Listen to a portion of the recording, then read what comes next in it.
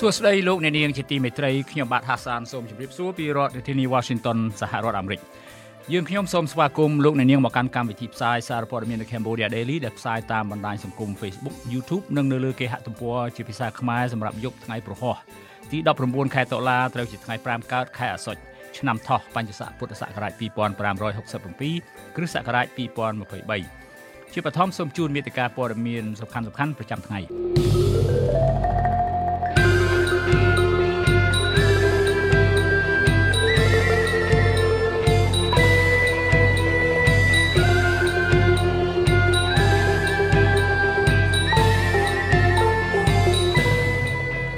អ្នកជំនាញកសិកម្មរិះគន់រឿងរដ្ឋាភិបាលមិនដោះស្រាយនិងទប់ស្កាត់បញ្ហាសាច់បង្កកក្រសួងមហាផ្ទៃទទួលស្គាល់លោកឈឿងច័ន្ទធឿនជាប្រធានស្ដីទីគណៈបកខ្មែរក្រោមសង្គមស៊ីវិលថាច្បាប់ប្រទេសកម្ពុជាមានលក្ខណៈល្អហើយប៉ុន្តែការអនុវត្តច្បាប់ដោយមន្ត្រីរដ្ឋាភិបាលនៅតែគ្មានប្រសិទ្ធភាពនាយករដ្ឋមន្ត្រីតពូជនៅប្រទេសកម្ពុជានិងប្រមុខរដ្ឋលាវបដិញ្ញាគាំទ្រលើផែនការប្រទេស3គោលដៅតែមួយដើម្បីជំរុញកំណើនទេសចរកម្ពុជាលាវនិងវៀតណាម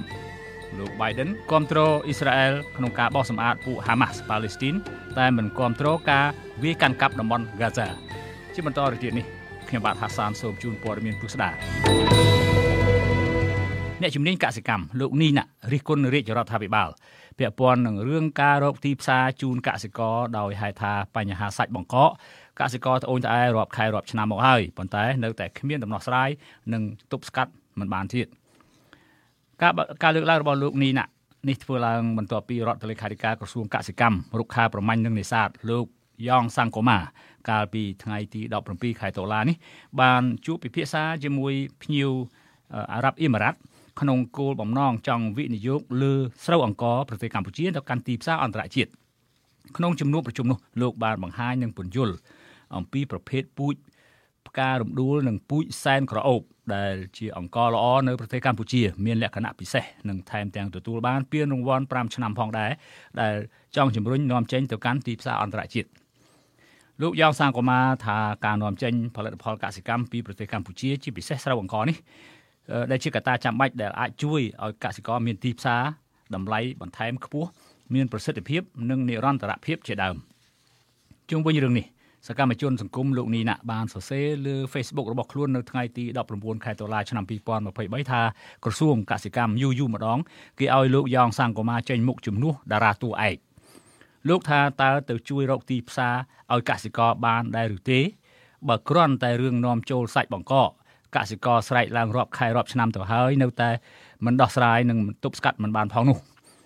ចំណែកអ្នកចិញ្ចឹមជ្រូកនៅប្រទេសកម្ពុជាដែលបានសរសេរ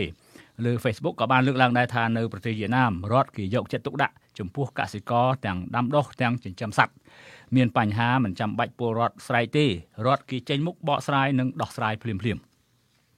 នៅប្រទេសថៃបញ្ហាសាច់បង្កកនេះមិនចាំបាច់ដល់រាសស្រែកនោះទេគ្រាន់តែដឹងថាប៉ះពាល់ដល់សុខភាពកុំថាឡើយថាសាច់ជ្រូកបង្កក4លានគីឡូសូម្បីតែ1គីឡូក៏ចូលមិនបានផងប៉ុន្តែសរសើរខ្មែរហើយដែលពលរដ្ឋទាំងអ្នកចិញ្ចឹមសត្វក្នុងស្រុកទាំងអ្នកបរិភោគស្រែកពេញប្រទេសរហូតដល់នាយករដ្ឋមន្ត្រីប្រកាសច្បាស់ឲ្យចេញបកស្រាយក៏មិនរសើបជើងធ្មេញផងហើយរីឯលោករដ្ឋមន្ត្រីលោកមន្ត្រីជំនាញក៏នៅស្ងាត់ជ្រាបដដែលដែរប្រធាននាយកដ្ឋានដោះស្រាយវិវាទនិងគោលនយោបាយទូទៅនៃអគ្គនាយកដ្ឋានកម្មគនត្រូលលោកខួនសវុតប្រាប់សារព័ត៌មានក្នុងស្រុកថារយៈពេល9ខែឆ្នាំ2023នេះស្ថាប័នលោកបានត្រួតពិនិត្យឃ្លាំងនិងមធ្យោបាយដឹកជញ្ជូនចំនួន218កន្លែង218ទីតាំងរកឃើញសាច់បង្កកខូចគុណភាពមានចម្លងមេរោគឬជំងឺឆ្លងផ្ទុកសារធាតុគីមីនិងផុតកំណត់រយៈពេលប្រើប្រាស់ជាង1000តោនសេចក្តីរាយការណ៍ពីសមាគមអ្នកចិញ្ចឹមសត្វកម្ពុជាឲ្យដឹងថាការនាំចូលសាច់បង្កកពីប្រទេសជិតខាងច្រើនបែបនេះបានកើតឡើងតាំងតែពីខែកញ្ញាឆ្នាំ2022មកម្លេះភាគច្រើននាំចូលពីវៀតណាមថៃនិងបណ្ដាប្រទេសផ្សេងៗទៀតសេចក្តីរាយការណ៍នេះបញ្ជាក់ថាការនាំចូលសាច់បង្កកទាំងអស់នោះមានការនាំចូលស្របច្បាប់និងខុសច្បាប់ដែលកំពុងបំផ្លាញសុខភាពពលរដ្ឋខ្មែរខណៈអ្នកជំនាញចិញ្ចឹមសត្វបានអំពាវនាវឲ្យសាធារណជនប្រុងប្រយ័ត្នចំពោះសាច់បង្កកដែលកំពុងតែនាំចូលទាំងខុសច្បាប់និងស្របច្បាប់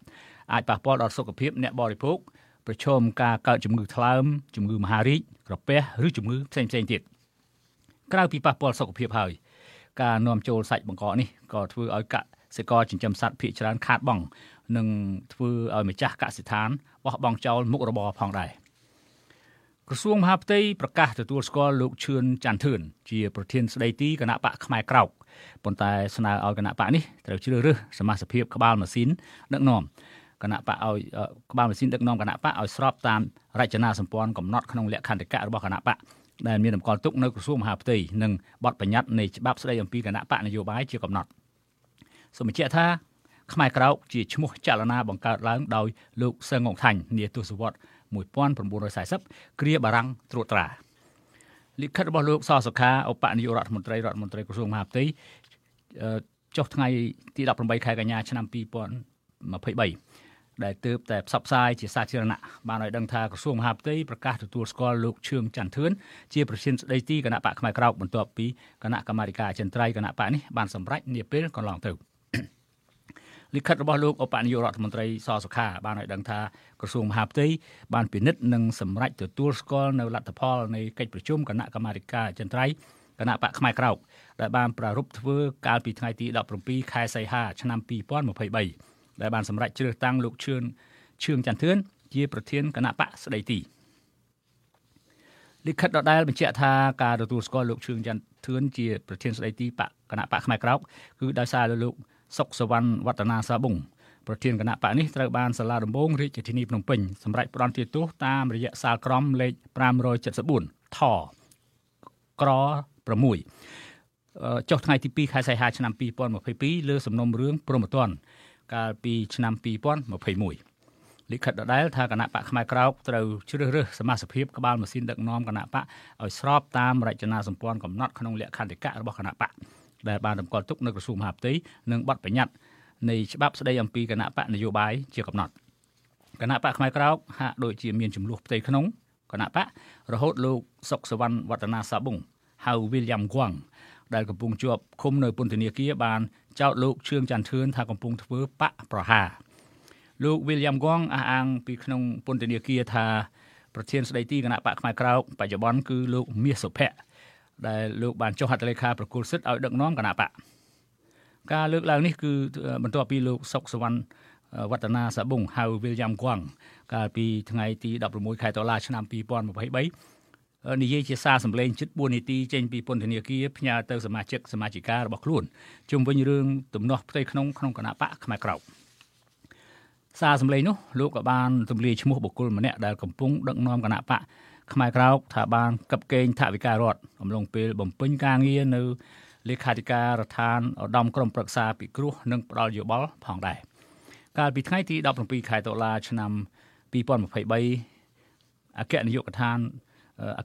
នពន្ធនាគារប្រកាសប្តឹងលោកសុកសវណ្ណវឌ្ឍនាសាប៊ុងហៅ William Gwang ករណីដែលលោកលួចប្រើទូរស័ព្ទនិងបញ្ចេញសារនយោបាយពីក្នុងពន្ធនាគារកាលពីថ្ងៃទី16ខែតុលាឆ្នាំ2023លើបណ្ដាញសង្គម TikTok ក្រៅពីប្តឹងហើយអគ្គនាយកដ្ឋានពន្ធនាគារថាខ្លួននឹងដាក់ពិន័យលើលោកសុកសវណ្ណវឌ្ឍនាសាប៊ុងដែលជាប្រធានស្ដីទីគណៈបកខ្មែរក្រោកឲ្យនៅក្នុងបន្ទប់ដាក់ពិន័យហើយដោយហាមប្រើទូរស័ព្ទចល័តនិងមិនអនុញ្ញាតឲ្យជួបជុំសួរសុខទុក្ខជាមួយញាតិមិត្តខាងក្រៅរយៈពេល2សប្តាហ៍លោកសុកសវណ្ណវឌ្ឍនាសាប៊ុងហៅ William Gwang និងបកពួកត្រូវបានសមត្ថកិច្ចចុះបង្ក្រាបនិងឃាត់ខ្លួនបន្ទាប់ពីប្លន់ផ្ទះអង្គញាអៀនសៀវម៉ៃកាលពីថ្ងៃទី19ខែធ្នូឆ្នាំ2021នៅថ្ងៃទី2ខែសីហាឆ្នាំ2022សាលាដំបងរាជធានីភ្នំពេញបានផ្តន្ទាទោសប្រធានគណៈបកខ្មែរក្រោកលោកសុកសវណ្ណវឌ្ឍនាសាប៊ុងហៅ William Gwang និងបកពួកឲ្យជាប់ពន្ធនាគារចន្លោះពី6ទៅ9ឆ្នាំពាក់ព័ន្ធនឹងករណីប្លន់លោកអ្នកនាងជាទីមេត្រីលោកអ្នកនាងអាចស្វែងរកព័ត៌មានរបស់ The Cambodia Daily ជាភាសាខ្មែរដែលបានផ្សាយនៅលើ Facebook រួចមកហើយបានដោយចូលទៅកាន់គេហទំព័ររបស់យើងតាមអាសយដ្ឋាន www.cambodiadaily.com នៅក្នុងគេហទំព័រនេះលោកអ្នកនាងអាចស្វែងរកព័ត៌មានរបស់ The Cambodia Daily ទាំងភាសាខ្មែរនិងភាសាអង់គ្លេសលោកអ្នកនាងក៏អាចស្វែងរក YouTube របស់យើងតាមអាសយដ្ឋាន www.youtube.com/thecambodiadailytm ប្រសិនបើលោកអ្នកនាងយល់ថាសារព័ត៌មានមួយនេះមានប្រយោជន៍ដល់សង្គមសូមលោកអ្នកនាងជួយទ្រទ្រង់ដល់កម្មវិធីផ្សាយរបស់យើងដោយចូលទៅកាន់អាសយដ្ឋាន www.cambodiadaily.com/donate បាទសូមអរគុណ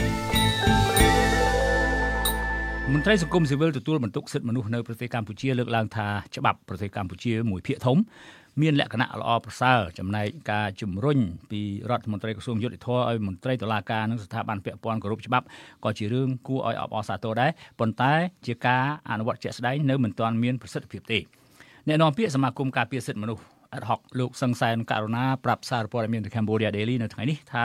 ដើម្បីជំរុញឲ្យរាជរដ្ឋាភិបាលអនុវត្តច្បាប់ឲ្យបានត្រឹមត្រូវគឺមានតែប្រើវិធានការដាក់ពិន័យនិងទោសទណ្ឌទៅលើមន្ត្រីដែលរំលោភច្បាប់ដោយការអនុវត្តខុសមុខនីតិរបស់ខ្លួនប៉ុណ្ណោះព្រោះថាការធ្វើបែបនេះគឺជាការព្រមានទៅដល់មន្ត្រីខិលខូចផ្សេងទៀតដើម្បីកុំឲ្យពួកគេហ៊ានធ្វើអ្វីៗស្រេចតែនឹងចិត្តដោយសំអាងថាខ្លួនជាអ្នកអនុវត្តច្បាប់ជាដើមលោកសង្សានករណាលើកឡើងថាប្រសិនបើការអនុវត្តច្បាប់នៅតែមានភាពធូររលុងទៅលើខ្សែស្រឡាយក្រុមបកពួកដោយដែលបានធ្លាប់កើតមាននាពេលកន្លងមកនោះរហូតរងនៅការរិះគន់ដែលមានជាហូរហែមកនោះគឺមានន័យថាប្រព័ន្ធយុត្តិធម៌នៅប្រទេសកម្ពុជានៅតែមិនអាចធានាបាននៅយុត្តិធម៌ជូនពលរដ្ឋខ្មែរដដែលហើយពលរដ្ឋក៏នឹងកាន់តែអស់ជំនឿលើប្រព័ន្ធយុត្តិធម៌នៃរាជរដ្ឋាភិបាលថែមទៀតទោះបីជារដ្ឋមន្ត្រីក្រសួងយុត្តិធម៌បង្ហាញពីការផ្សព្វផ្សាយនៅការអនុវត្តច្បាប់ទៅដល់មន្ត្រីថ្នាក់ក្រោមរបស់ខ្លួនយ៉ាងណាក៏ដោយមន្ត្រីសង្គមស៊ីវិលរូបនេះបញ្ជាក់ថាការប្រកាសធ្វើកំណែតម្រង់ប្រព័ន្ធយុត្តិធម៌នៅប្រទេសកម្ពុជាពីសំណាក់រាជរដ្ឋាភិបាលមិនមែនជារឿងថ្មីទេព្រោះថារដ្ឋាភិបាលចាស់ដែលដឹកនាំដោយលោកហ៊ុនសែនក៏ធ្លាប់ព្រមានប្រើកណ្ដាប់ដៃដែកធ្វើឲ្យប្រសើរឡើងនៅប្រព័ន្ធយុត្តិធម៌ក្នុងការគ្រប់គ្រងរបស់ខ្លួនដែរប៉ុន្តែការអនុវត្តច្បាប់នៅតែគ្មានការវិវត្តជាវិជ្ជមានដដែលដែលជាហេតុធ្វើឲ្យពិន្ទុស្ដីអំពីនីតិរដ្ឋនៅស្រុកខ្មែរធ្លាក់ទៅក្នុងកម្រិតទាបដែលគេរកឃើញក្នុងសេចក្តីរាយការណ៍ពីអង្គការគម្រោងយុត្តិធម៌ពិភពលោក The World Justice Project កាលពីពេលកន្លងទៅនេះការអះអាងនេះធ្វើឡើងបន្ទាប់ពីរដ្ឋមន្ត្រីក្រសួងយុត្តិធម៌ណែនាំឲ្យតុលាការនិងស្ថាប័នយុត្តិធម៌ទាំងអស់ត្រូវយកចិត្តទុកដាក់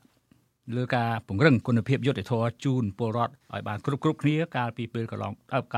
មីនេះកាលពីថ្ងៃទី18ខែតុលាឆ្នាំ2023រដ្ឋមន្ត្រីក្រសួងយុត្តិធម៌លោកកើតរិទ្ធបានណែនាំឲ្យមន្ត្រីតុលាការនិងមន្ត្រីពាក់ព័ន្ធព្រមទាំងស្ថាប័នយុត្តិធម៌ទាំងអស់យកចិត្តទុកដាក់លើការពង្រឹងគុណភាពយុត្តិធម៌ជូនពលរដ្ឋនិងពន្លឿនការដោះស្រាយសំណុំរឿងប្រកបដោយតម្លាភាពនិងសុចរិតភាពដើម្បីសម្រេចឲ្យបាននូវកំណែតម្រង់របស់រាជរដ្ឋាភិបាលថ្មីជាពិសេសចៅក្រមព្រះរាជអាជ្ញាក្រឡាបញ្ជីត្រូវយកចិត្តទុកដាក់បន្ថែមក្នុងការចាត់ការលើសំណុំរឿងឲ្យបានម៉ឺងម៉ាត់និងមានតម្លាភាពជាទីបំផុតលោកកើតរិទ្ធបញ្ជាក់ថាក្រសួងយុតិធម៌បានកំណត់ទិសដៅកែតម្រង់ក្នុងវិស័យយុតិធម៌ដែលជាអាទិភាពសម្រាប់រយៈពេល5ឆ្នាំខាងមុខក្នុងនោះការខិតខំកែប្រែក្នុងប្រព័ន្ធតុលាការនិងរៀបចំយន្តការថ្មីកែតម្រង់យន្តការដោះស្រាយវិវាទដីធ្លីនៅប្រទេសកម្ពុជាដោយការដោះស្រាយក្រៅប្រព័ន្ធតុលាការតាមរយៈនៃការសម្រុះសម្រួលផ្សះផ្សាគ្នាជាដើមបន្ថែមលើនេះទៀតត្រូវតែអនុវត្តគោលនយោបាយកែតម្រង់របស់រាជរដ្ឋាភិបាលថ្មីដោយការជំរុញនិងពន្លឿនសំណុំរឿងក្តីនៅតាមតុលាការដែលកកស្ទះនិងត្រួតពិនិត្យដោះស្រាយភាពមិនប្រក្រតីនៅតាមតុលាការសម្ដៅជួយដោះស្រាយរកយុត្តិធម៌ជូនពលរដ្ឋនិងលើកកម្ពស់តម្លាភាពសុចរិតភាពនិងភាពត្រឹមត្រូវក្នុងការអនុវត្តច្បាប់ផងដែរទាក់ទិននឹងការអនុវត្តច្បាប់នៅប្រទេសកម្ពុជាអនុប្រធានគណៈបកភ្លើងទៀនលោករងឈុនបានអះអាងកាលពីពេលកន្លងទៅថាអំឡុងពេលដែលលោកត្រូវបានតុលាការឃុំខ្លួនអស់រយៈពេលជាង1ឆ្នាំកាលពីពេលកន្លងទៅនោះលោកបានសង្កេតឃើញថាប្រព័ន្ធច្បាប់នៅប្រទេសកម្ពុជាគ្រាន់តែជាទីផ្សារទិញលក់រឿងក្តីយ៉ាងអនាធិបតេយ្យតែប៉ុណ្ណោះក្រុមអ្នកខ្លំមើលសង្គមត្អូញត្អែថាបច្ចុប្បន្នស្ថាប័នដែលជាសសរស្តម្ភធំទាំង3របស់សម្រាប់ជាតិគឺស្ថាប័ននីតិបញ្ញត្តិស្ថាប័ននីតិប្រតិបត្តិនិងស្ថាប័នតុលាការបានក្លាយជាឧបករណ៍របស់គណៈបកកណ្ដាលអំណាចទាំងស្រុងទៅហើយដូច្នេះយុត្តិធម៌នឹងកើតមានសម្រាប់តែបកពួកអ្នកមានអំណាចប៉ុណ្ណោះគណៈពលរដ្ឋស្លូតត្រង់នឹងក្លាយជាជនរងគ្រោះពីប្រព័ន្ធយុត្តិធម៌ដែលដឹកនាំដោយបកកណ្ដាលអំណាចសប្តាហ៍នេះទាំងស្រុងគម្រោងយុត្តិធម៌ពិភពលោក The World Justice Project បានចេញសេចក្តីរាយការណ៍របស់ខ្លួនស្តីអំពីនីតិរដ្ឋសម្រាប់ឆ្នាំ2022ថាប្រទេសកម្ពុជាមានជាប់ បានជាប់ចំណាត់ថ្នាក់លេខ139ក្នុងចំណោមប្រទេស140ដែលមាននីតិរដ្ឋទាបបំផុតដោយសារតែគេរកឃើញថាការដឹកនាំរបស់រាជរដ្ឋាភិបាលកម្ពុជាគ្មានតម្លាភាពមានការគំរាមកំហែងសិទ្ធិជាមូលដ្ឋានរបស់ពលរដ្ឋនិងការមិនធានាបាននៅប្រព័ន្ធយុត្តិធម៌របស់ខ្លួនឲ្យត្រឹមត្រូវជាដើមនាយករដ្ឋមន្ត្រីតពូជថ្មីនៅប្រទេសកម្ពុជាលោកហ៊ុនម៉ាណែតនិងប្រមុខរដ្ឋសាធារណរដ្ឋប្រជាមានិតឡាវលោកថងលុនស៊ីសូលីតបដិញ្ញាគ្រប់គ្រងគំនិតព្រួយផ្ដើមនិងកិច្ចសហប្រតិបត្តិការទេសចរត្រីភាគីកម្ពុជាឡាវនិងវៀតណាមដែលមានន័យថាប្រទេស3មានគោលដៅតែមួយ Three countries one destination ដើម្បីជំរុញវិស័យប្រទេសទេសចររវាងប្រទេសទាំង3ឲ្យកាន់តែមានកំណើនខ្ពស់លោកហ៊ុនម៉ាណែតបានលើកឡើងក្នុងជំនួបជាមួយប្រធានរដ្ឋលាវលោកថងលុនស៊ីសូលីតអំឡុងពេលចូលរួមវេទិកាខ្សែក្រវ៉ាត់និងផ្លូវនៅរដ្ឋធានីប៉េកាំងប្រទេសចិនអំពីគំនិតព្រួយផ្ដើមពាក់ព័ន្ធនឹងការជំរុញកិច្ចសហប្រតិបត្តិការក្នុងវិស័យទេសចរតាមរយៈនៃការដាក់ចេញនៅសេចក្តីនៅកិច្ចសហប្រតិបត្តិការទេសចរត្រីភាគីកម្ពុជាឡាវនិងវៀតណាមដែលត្រូវគេភ្ជាប់ជើងយន្តហោះហើរដោយត្រង់ពីរាជធានីភ្នំពេញទៅទីក្រុងវៀងច័ន្ទនិងពីទីក្រុងវៀងច័ន្ទទៅរាជធានីភ្នំពេញនៅថ្ងៃទី19ខែតុលាឆ្នាំ2023នេះលោកហ៊ុនម៉ាណែតអះអាងថាប្រធានរដ្ឋលាវសម្ដែងនៅការសាទរចំពោះសមិទ្ធផលនៃភាពជាដៃគូយុទ្ធសាស្ត្រគ្រប់ជ្រុងជ្រោយជាមួយនឹងកម្ពុជាដែលត្រូវបានបង្កើតឡើងចាប់តាំងពីឆ្នាំ2019មកលើសពីនេះទៀតលាវក៏បានឯកភាពបន្តពង្រឹងនិងពង្រីកកិច្ចសហប្រតិបត្តិការលើវិស័យមួយចំនួនដូចជាវិស័យការពារជាតិអប់រំធម្មពលនិងកិច្ចសហប្រតិបត្តិការទេសចរត្រីភាគីប្រទេស3គោលដៅតែមួយផងដែរកិច្ចសហប្រតិបត្តិការរវាងប្រទេស3កម្ពុជាឡាវនិងវៀតណាមនេះធ្វើឡើងស្របពេលដែលគេមើលឃើញថាវៀតណាមកំពុងរៀបចំប្រទេសទាំង3ឲ្យទៅជាប្រទេសតែមួយដើម្បីឲ្យវៀតណាមងាយស្រួលក្នុងការគ្រប់គ្រងទៅថ្ងៃមុខក្នុងផែនការសមាហរណកម្មអាស៊ាន3ប្រទេសដោយសហព័ន្ធឥណ្ឌូចិនលោកហ៊ុនម៉ាណែតក៏បានជួបពិភាក្សាការងារជាមួយមេដឹកនាំវៀតណាមដោយបានពិភាក្សាទៅលើកិច្ចសហប្រតិបត្តិការនានារវាងប្រទេសទាំង3គឺកម្ពុជាវៀតណាមឡាវក្នុងជំនួបនោះមេដឹកនាំវៀតណាមក៏បានស្នើឲ្យលោកហ៊ុនម៉ាណែតបន្តយកចិត្តទុកដាក់បង្កើតលក្ខខណ្ឌស្រួលកាន់តែងាយស្រួលសម្រាប់សហគមន៍វៀតណាមនៅប្រទេសកម្ពុជាផងដែរទាំងក្នុងការរស់នៅការធ្វើការងារព្រមទាំងដោះស្រាយបញ្ហាឯកសារផ្លូវច្បាប់ឲ្យបានកាន់តែល្អប្រសើរថែមទៀតសម្រាប់ពលរដ្ឋវៀតណាមដែលកំពុងរស់នៅលើទឹកដីខ្មែរសប្តាហ៍នេះខណៈលោកហ៊ុនម៉ាណែតក៏មិនបានបដិសេធនឹងសំណើនេះដែររឿងនេះគេសង្កេតឃើញថាអ្នកដឹកនាំវៀតណាមរំលឹកតាំងពីឪពុកដល់កូនតំណាងរាស្ត្រអតីតគណៈបក្សសង្គ្រោះជាតិលោកអ៊ុំសំអានបានសរសេរលើកណនី Facebook របស់ខ្លួនកាលពីពេលថ្មីៗនេះថាបកកុម្មុយនីឥណ្ឌូចិនសម័យថ្មីដែលបន្តវេនពីមេដឹកនាំវៀតណាមហូជីមិញនិងខិតខំប្រែក្លាយប្រទេសកម្ពុជាវៀតណាមនិងលាវឲ្យទៅជាប្រទេសតែមួយប៉ុន្តែត្រូវដាក់ឲ្យស្ថិតក្រោមការគ្រប់គ្រងរបស់វៀតណាមនាពេលអនាគតលោកអ៊ុំសំអានលើកឡើងថាជាការប្រៀបធៀបថាស្លឹកឈើពិតជាជ្រុះមិនឆ្ងាយពីគល់មែន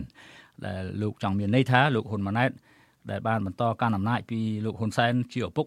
និងជាមេដឹកនាំខ្មែរដែលវៀតណាមលើកបន្ទប់កំពុងដឹកនាំប្រទេសកម្ពុជាឲ្យចំណុះវៀតណាមមិនខុសពីលោកហ៊ុនសែនដែលបានអនុវត្តនាពេលកន្លងមកនោះឡើយកាលពីចុងខែមេសាឆ្នាំ2023ពលរដ្ឋខ្មែរក្រៅស្រុកដែលខ្វល់ខ្វាយនឹងប្រទេសជាតិជាច្រើនអ្នកដូចជាបណ្ឌិតឌីការ៉េតជាដើមបានបើកកិច្ចប្រជុំមួយដោយលើកឡើងពីប្រវត្តិបកប្រជាជនកម្ពុជាគឺជាគណៈបកដែលត្រូវបានបង្កើតឡើងដោយវៀតណាមដើម្បីគ្រប់គ្រងប្រទេសកម្ពុជាតាមរយៈនៃការបង្កើតឲ្យមានតំបន់ត្រីកោណអភិវឌ្ឍរវាងកម្ពុជាឡាវនិងវៀតណាមនៅពេលនេះបណ្ឌិតឌីការ៉េតធ្លាប់លើកឡើងថាតំបន់ត្រីកោណអភិវឌ្ឍដែលបញ្ចូលប្រទេសកម្ពុជាលាវនិងវៀតណាមចូលគ្នាគឺជាផែនការរបស់វៀតណាមដែលមានចេតនាបង្កប់កងទ័ពរបស់ខ្លួនឲ្យចូលទៅក្នុងទឹកដីខ្មែរដើម្បីគ្រប់គ្រងខ្មែរតែប៉ុណ្ណោះព្រោះថាតំបន់ត្រីកោណនេះគឺមានឈ្មោះដើមថាសហព័ន្ធឥណ្ឌូចិនវៀតណាមប៉ុន្តែក្រោយមកដោយខ្លាចមានការតវ៉ាពីពលរដ្ឋខ្មែរវៀតណាមក៏បានកែឈ្មោះមកជាតំបន់ត្រីកោណអភិវឌ្ឍវិញប៉ុន្តែនៅពេលនេះវៀតណាមក៏បានកែឈ្មោះបន្ថែមទៀតមកជាតំបន់ត្រីកោណដោយលុបពាក្យអភិវឌ្ឍចោលតែម្ដងបណ្ឌិតឌីការ៉េតលើកឡើងថាផែនការរបស់វៀតណាមក្នុងការគ្រប់គ្រងទឹកដីខ្មែរគឺជាផែនការសម្ងាត់របស់លោកហ៊ុនសែនជាមួយនឹងវៀតណាមជាយូរមកហើយព្រោះថាតំបន់ត្រីកោណអភិវឌ្ឍនេះត្រូវបានវៀតណាមដាក់ផែនការពង្រឹងបន្តិចម្ដង តាមរយៈនៃការដាក់ខេត្តខ្មែរចូលក្នុងតំបន់នេះក្នុងពេលចាប់ផ្ដើមពីខេត្តត្រឹមតែ2នៅលើកដំបូងនិងដាក់ខេត្តចំនួន4ទៀតក្នុងរយៈពេលបន្តបន្ទាប់ពាក់ព័ន្ធនឹងបញ្ហានេះក្រមសង្គមស៊ីវិល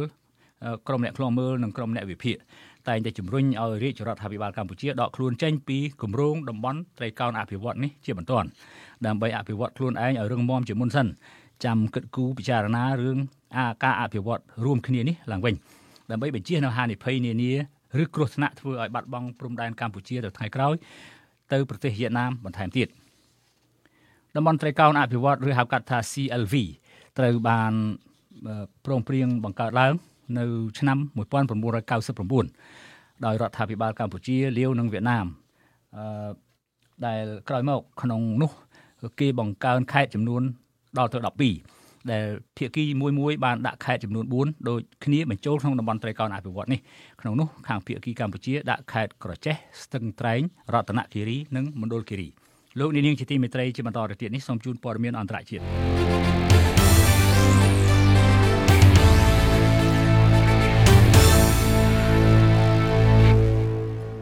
នៅក្នុងដំណើរទស្សនកិច្ចទៅកាន់ទីក្រុង Tel Aviv ប្រទេសអ៊ីស្រាអែលលោក Joe Biden កាលពីថ្ងៃពុធរបស់លោក Joe Biden កាលពីថ្ងៃពុធទី18ខែតុលាគេចាត់ទុកថាជាការបង្ហាញសាមគ្គីភាពនៃពីសហរដ្ឋអាមេរិកជាមួយនឹងអ៊ីស្រាអែលដែលកំពុងធ្វើសង្គ្រាមបោះសម្អាតពួកសកម្មប្រយុទ្ធ Hamas ប៉ាឡេស្ទីននៅតំបន់ Gaza លោកប្រធានាធិបតី Joe Biden បង្ហាញជំហរគាំទ្រដ៏ឥតងាករេរបស់សហរដ្ឋអាមេរិកសម្រាប់អ៊ីស្រាអែលដែលជាសម្ព័ន្ធមិត្តដ៏សំខាន់បំផុតនៅមជ្ឈមបូព៌ាខណៈប្រទេសនេះរងការវាយប្រហារយ៉ាងធ្ងន់ធ្ងរដោយក្រុម Hamas នៅក្នុងដែនដី Gaza ដែលបានបាញ់គ្រាប់រ៉ុកកែតប្រមាណ 5000 គ្រាប់ចូលក្នុងទឹកដីអ៊ីស្រាអែលបណ្ដាលឲ្យប្រជាជនអ៊ីស្រាអែលច្រើនដល់ទៅ 1400 នាក់ស្លាប់និងរបួសរាប់ពាន់នាក់កាលពីថ្ងៃទី7ខែតុលានៅក្នុងដំណើរទស្សនកិច្ចទៅទីក្រុង Tel Aviv ជាទីដែលលោកបានជួបពិភាក្សាផ្ទាល់ជាមួយនាយករដ្ឋមន្ត្រីអ៊ីស្រាអែល Benjamin Netanyahuលោក Joe Biden បានបង្ហាញជំហរគាំទ្រការវាយកំទេចពួក Hamas ទោះជាអ៊ីស្រាអែលរងការចោទប្រកាន់ពីក្រុមប្រទេសអារ៉ាប់ថានៅពីក្រោយហេតុការវាយប្រហារទៅលើមន្ទីរពេទ្យមួយកន្លែងនៅទីក្រុងនៅដែនដី Gaza ដែលបានសម្លាប់មនុស្សជិត500នាក់នោះក៏ដោយលោក Biden យល់ស្របជាមួយនឹងអ៊ីស្រាអែលដែលថាការបាញ់បំផ្លាញមន្ទីរពេទ្យAl-Ahli កាលពីយប់ថ្ងៃអង្គារតាមពិតគឺជាស្នាដៃរបស់ពួក Jihad អ៊ីស្លាមនៅ Gaza លោក Biden បានអះអាងដោយផ្អែកទៅលើព័ត៌មានដែលលោកបានទទួលពីមន្ទីរប៉ង់តាហ្គោនគឺមន្ទីរពេទ្យ Al-Ahli ក្នុងដែនដី Gaza រងការវាយប្រហារដោយសារក្រុម Jihad បាញ់គ្រាប់រ៉ុកកែតខុសគោលដៅហើយក៏ធ្លាក់ទៅលើមន្ទីរពេទ្យនោះលោក Biden បានប្រាប់នាយករដ្ឋមន្ត្រីអ៊ីស្រាអែលថាក្រុង Washington នឹងផ្ដល់ឲ្យអ៊ីស្រាអែលនៅអ្វីៗគ្រប់យ៉ាងដែលអ៊ីស្រាអែលត្រូវការដើម្បីការពារខ្លួនលោក Biden បាននិយាយថាក្រុម Hamas គឺអាក្រក់ជាងក្រុម ISIS ទៅទៀតប្រធានាធិបតីសហរដ្ឋអាមេរិកបាននិយាយថាលោកមានការសោកស្ដាយចំពោះការវាយប្រហារទៅលើមន្ទីរពេទ្យមួយកន្លែងក្នុងតំបន់ Gaza កាលពីថ្ងៃអង្គារចំណែកលោក Netanyahu បានប្រាប់លោក Biden ថាអ៊ីស្រាអែលនឹងព្យាយាមជៀសវាងការស្លាប់និងរបួសជនស៊ីវិលនៅក្នុងសង្គ្រាមក្នុងដែនដី Gaza ដែលលោកថាជាការវាយប្រហារលើមន្ទីរពេទ្យនោះគឺជាកលដែលលោកថាការវាយប្រហារលើមន្ទីរពេទ្យនោះគឺជាកលល្បិចរបស់ក្រុម Hamas សហរដ្ឋអាមេរិកនិងអ៊ីស្រាអែលគឺជាសម្ព័ន្ធមិត្តដែលខ្វះគ្នាមិនបានឡើយនៅក្នុងជំនួបទ្វេភាគីកាលពីថ្ងៃពុធទី18ខែតុលាលោក Biden បានបញ្ជាក់ប្រាប់ទៅលោកនាយករដ្ឋមន្ត្រី Netanyahu ថាពេលត្រឡប់ទៅសហរដ្ឋអាមេរិកវិញលោកនឹងសុំឲ្យសភាសហរដ្ឋអាមេរិកបោះឆ្នោតអនុម័តកញ្ចប់ជំនួយថវិកាយោធា$10,000 លានសម្រាប់តាមសំណើរបស់អ៊ីស្រាអែលខណៈលោក Joe Biden កំពុងមានវត្តមាននៅប្រទេសអ៊ីស្រាអែលតំណាងក្រុង Washington បានចេញមុខការពារអ៊ីស្រាអែលនៅឯក្រុមប្រឹក្សាអង្គការសហប្រជាជាតិដោយបោះឆ្នោតវេតូប្រឆាំងសេចក្តីសម្រេចដែលទាមទារឲ្យអ៊ីស្រាអែលផ្អាកការវាយប្រហារទៅលើដែនដី Gaza ដើម្បីបុព្វហេតុមនុស្សធម៌តំណាងសហរដ្ឋអាមេរិកបានលើកហេតុផលថាការបោះឆ្នោតប្រឆាំងព្រោះសេចក្តីស្នើដំណោះស្រាយដែលតំណាងរុស្ស៊ីបានស្នើឡើងវាមិនបានចែងអំពីសិទ្ធិការពារខ្លួនរបស់អ៊ីស្រាអែលនោះទេនៅក្នុងកិច្ចប្រជុំក្រុមប្រឹក្សាសង្គ្រាមនៃប្រទេសអ៊ីស្រាអែលដែលត្រូវបង្កើតឡើងនៅក្រៅការវាយប្រហារពីក្រុម Hamas កាលពីថ្ងៃទី7ខែតុលាលោក Joe Biden បានទាមទារផងដែរឲ្យអ៊ីស្រាអែលបង្ហាញផែនការនិងភាពជាក់លាក់អំពីគោលដៅធ្វើសង្គ្រាមរបស់ខ្លួននៅ Gaza លោកបានប្រាប់ថាលោកពិតជាគាំទ្រអ៊ីស្រាអែលសម្រាប់បោះសម្អាតពួក Hamas តែសូមកុំវាយកាន់កាប់តំបន់នោះ តែបើតាមកាសែតអ៊ីស្រាអែលកងទ័ពប្រទេសអ៊ីស្រាអែលនៅប្រទេសនៅមជ្ឈមបូព៌ាមួយនេះនឹងចាប់ផ្ដើមវាលុកទ្រង់ទ្រាយធំដោយកងទ័ពថ្មើរជើងចូលដែនដីហ្គាហ្សានៅពេលខាងមុខឆាប់ៗនេះហើយបើវាកាន់កាប់បានគឺអ៊ីស្រាអែលនឹងគ្រប់គ្រងដែនដីនេះរយៈពេល18ខែហើយដកទ័ពត្រឡប់ទៅវិញពួកមន្ត្រីអ៊ីស្រាអែលថាធ្វើដូចនេះគឺដើម្បីបោសសម្អាតពួកហាម៉ាស់នៅក្នុងតំបន់ហ្គាហ្សាការបោសសម្អាតពួកហាម៉ាស់នេះត្រូវគេមើលឃើញថាក្រោមហេតុផលកំទេចពួកភេរវករតែសម្រាប់លោកโจ Biden លោកបានបង្ហើបថាសហរដ្ឋអាមេរិកកំពុងបញ្ចុះបញ្ចូលអ៊ីស្រាអែលឲ្យរកផ្លូវផ្សេងក្រៅពីការវាយប្រហារដោយទ័ពថ្មើរជើងចូលតំបន់ហ្គាហ្សាព្រោះថាប្រតិបត្តិការសឹកជើងគោកនៅក្នុងទឹកដីហ្គាហ្សាដ៏ចង្អៀតនោះអាចនាំទៅរកការបង្កមហន្តរាយសម្រាប់ជីវិតមនុស្សយ៉ាងសម្បើមដែលក្រុង Washington បារម្ភអំពីការបង្ករាលដាលទៅជាសង្គ្រាមក្នុងតំបន់ដូចនេះហើយមើលទៅបានជាសហរដ្ឋអាមេរិកនិងពួកប្រចាំប្រទេសព្រមមានអ៊ីរ៉ង់កុំចូលពាក់ព័ន្ធក្នុងសង្គ្រាមអ៊ីស្រាអែលនិងពួកហាម៉ាស់ប៉ាឡេស្ទីនឲ្យសោះដែលសហរដ្ឋអាមេរិកប្រកាសថាកងទ័ពសហរដ្ឋអាមេរិកនៅមជ្ឈមបូព៌ាបានត្រៀមរួចហើយដើម្បីជួយកងទ័ពអ៊ីស្រាអែលបើសង្គ្រាមនេះត្រូវអ៊ីរ៉ង់ចូលពាក់ព័ន្ធអ៊ីរ៉ង់ជាប្រទេសតែមួយគត់នៅមជ្ឈមបូព៌ាដែលពួកប្រចាំប្រទេសចោទថាជាអ្នកនៅពីក្រោយការវាយប្រហាររបស់ពួកហាម៉ាស់ប៉ាឡេស្ទីនដែលបាញ់រ៉ុកកែត 5000 គ្រាប់ចូលដែនដីអ៊ីស្រាអែលកាលពីថ្ងៃទី7ខែតុលាតែទីក្រុងតេហេរ៉ង់បានបដិសេធដោយអះអាងថាខ្លួនមិនជាប់ពាក់ព័ន្ធឡើយខណៈនេះជនជាតិអារ៉ាប់សឹងតែនៅគ្រប់ប្រទេសនៅមជ្ឈមបូព៌ាបាននាំគ្នាធ្វើបាតុកម្មសូមឲ្យបញ្ចប់សង្គ្រាមលោកអ្នកនាងជាទីមេត្រីលោកអ្នកនាងក៏អាចស្វែងរកទំព័រ Facebook របស់យើងតាមអាស័យដ្ឋាន www.facebook.com/withoutfearorfavorkh សូមជម្រាបថានេះជាការបើកទំព័រជីវិតទី2នៃសារព័ត៌មាន The Cambodia Daily